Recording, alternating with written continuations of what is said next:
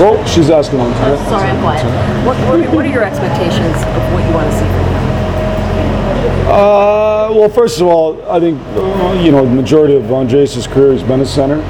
That's his natural position.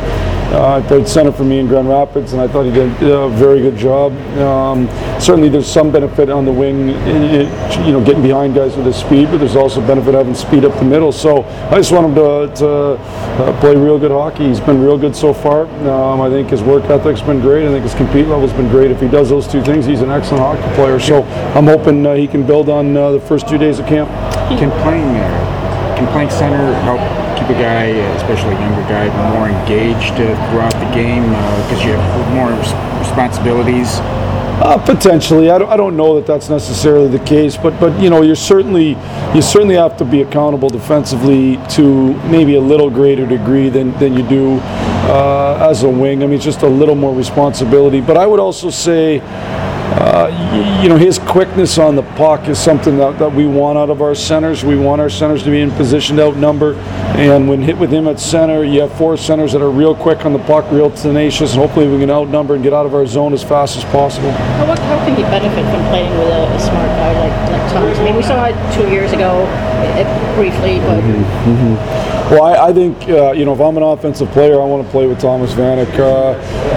He thinks the game at a level that very, very few guys think it in the NHL. He knows how to create space. He knows how to draw people towards him and put pucks into space. I think, I don't want to speak for AA, but I would think he'd be real happy with him on his wing right now.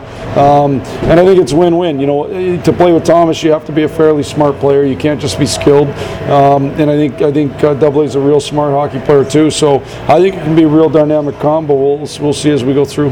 Do you think the improvement in the face-off circle can just come from more repetitions or any specific work that he would need to do? Yeah, I think he can. Part of it's just bearing down and making it real important to you. My understanding is when Pavel came over here, Pav wasn't the best face-off guy ever because it wasn't real important in Russia. But then when you realize the importance of it, you bear down and you'll get better at it in a hurry. And I know for one thing, if he is playing with Thomas, Thomas likes ozone face-off, so he'll put lots of pressure on him to make sure he bears down and does a good job. And then the other side of it is the wing's got to do a good job helping out. But I think he's got the technique and the ability to be a real good face-off guy. He's just got to make it real important to him.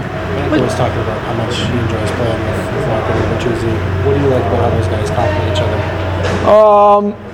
Well, you have 3 real good players. Number one, you got a good pieces in the sense that Bird is an F1 on the forecheck. He's a net front guy. That allows the other 2, not that they're not hard on the forecheck, but allows the other 2 to use their skill. But one thing where Bird's a pretty special player is very few guys are that hard and have such ability. Like he thinks the game at a high level. He's got real good talent. So I think Bird's got a chance to be a real good player, and I think the 3 of them together can make a good line. Lark's speed too, it kind of forces the other 2 to keep up. Yeah, if you're going to play with Lark, you don't want to be behind him all night, so you got to play at a high pace, and so I think it's a good point. I also hope that the 3 of them can become a real good ozone line too. They've been a good rush group, I think, but they need to be a real good ozone group so we can spend less time defending, more time in the opposite end. I think they have it in them for sure, and I think it's just learning how to protect the puck, use cutbacks, use each other, spread the zone. So hopefully we can build good chemistry. Does Bertuzzi give more flexibility? Does he give more flexibility with Mantha? Who can do net front or? Yeah, no, it's good. It's for sure. I think Mantha's learned that the net is a spot where if you get 2 lots, you're going to score what I would term some easy goals. But having Bert there just allows some flexibility for him to utilize the other part of his skill set, which is the real good shot too.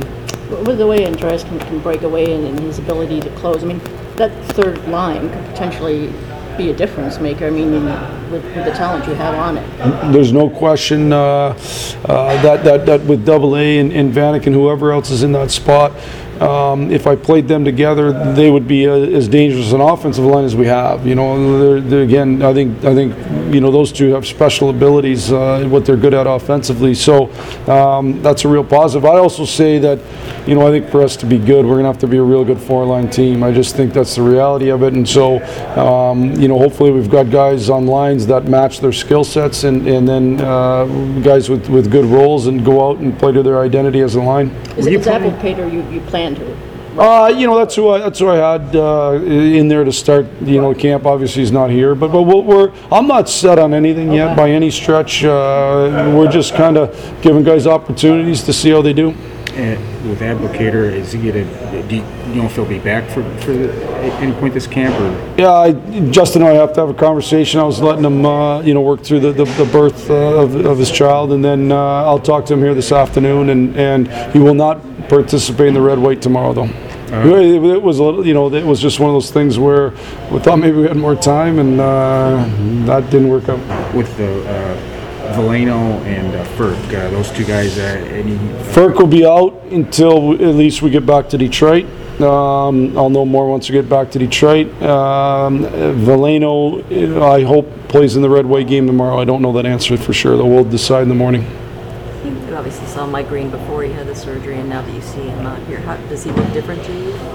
Well, the only way he would look different is if, and it would be hard to really see it with the naked eye, but I think he made some comments that he felt tentative, and tentative's a hard way to play. I thought he was still a real effective player, but if as the year went on he was tentative, I think he'll be a much better player not being tentative. I think he practices so good, he practices so hard that he generally looks good in practice, but he certainly hasn't looked like he's missed a beat. And George said that he believes he can be consistent productively if he gets minutes, and you always say players have to earn minutes. What's the balance there of, do you just say, all right, he needs 15 minutes a night, or... Who's this? Andreas. Oh, Andreas. It's one of those things that I think any player would argue, more minutes will equal more production. I think that would be the mindset of most players. I don't know that that's always necessarily true. I also argue that there's lots of players in the league that have found ways to be very, very good without lots of minutes. And then what generally happens then is more minutes follow. You just look around the league. So I don't think we're going to be a team where one or two guys dominate some minutes. I think, as I said earlier, we're going to be a four-line team. I think lots of guys will have opportunities to get minutes. The other thing I have to do a real good job of this year is, I'd like to make it highly competitive between the lines, and whatever line's really going, they got to keep getting lots of ice time. And Dan Bosmo will be a guy who I'll lean on to make sure he's watching that, which line's really going, and let's get them lots of ice time. And so, as guys are getting ready for pregame and getting ready for warm-ups, I want them thinking about there's no way I'm going to let that line outplay me tonight. And we need to create that type of competitiveness within our group. Why was it important for you guys to get a guy like Bernier? How much could he help this team? Well, I think for us to be a team that's successful at the end of the year, that isn't, that succeeds to a much greater degree than we did a year ago, we need to have upper to elite level goaltending, and I think it's very, very difficult to put all that on one goalie in today's NHL, especially the games are just so close every single night that you have no room for error at all. When the teams were separated more, you could be a goalie and maybe let in two weak ones and then make a couple big saves and you won 5-2 and everyone's happy. Now you lose that game 2-1, and so you have to be at such a high level in order to win. I just think having two real quality goalies gives us that much better of a chance to make sure we get elite goaltending on a nightly basis. Like the competitiveness of day one, did day two live up to? Yeah, you know what? The first group wasn't very good to start. They just weren't very good to start at all. But I thought they got better as it went along, and I thought the second two groups were great. So after a real hard day on day one, today was a different hard. Today was more of a skating hard. But I thought the guys were really, really good. I thought the best group was the last group there after scrimmage, and I thought they were great. So overall, I was happy with it. I wasn't happy at all at the start of the first group, but like I said, I think they got better. Just the lack of crispness. Yeah, we couldn't make a take-to-take pass or doing easy drills. Just a little bit we didn't know what we were doing. Like, let's plug in and be ready to go. And we weren't plugged in yet. We were still sleeping a little bit, but I thought they got better as it went along. So they had to do a couple of laps. But can you talk about the willingness to crack the whip there?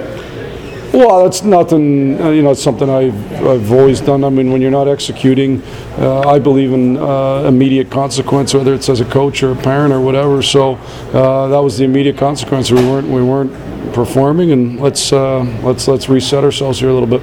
shifting gears, are you looking forward to playing in the game tonight? Did you see me yesterday? Yeah, you look real good. I agree with you. So yeah, I'm looking forward to it. You got to get your eyes checked though. Yeah, I know, but Obviously, besides the Stanley Cup winning pedigree, what do you think the biggest thing Dan Bilesma brings the Wings? Well, part of it is what you mentioned, experience. He's been through lots of different experiences with lots of different types of players.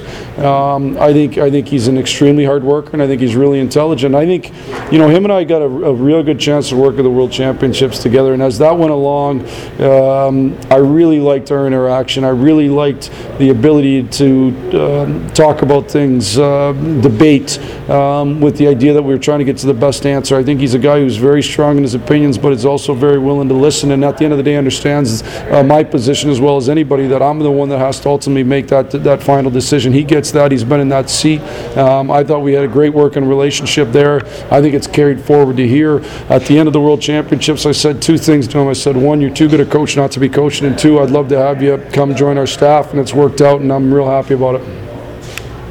Awesome. Thanks.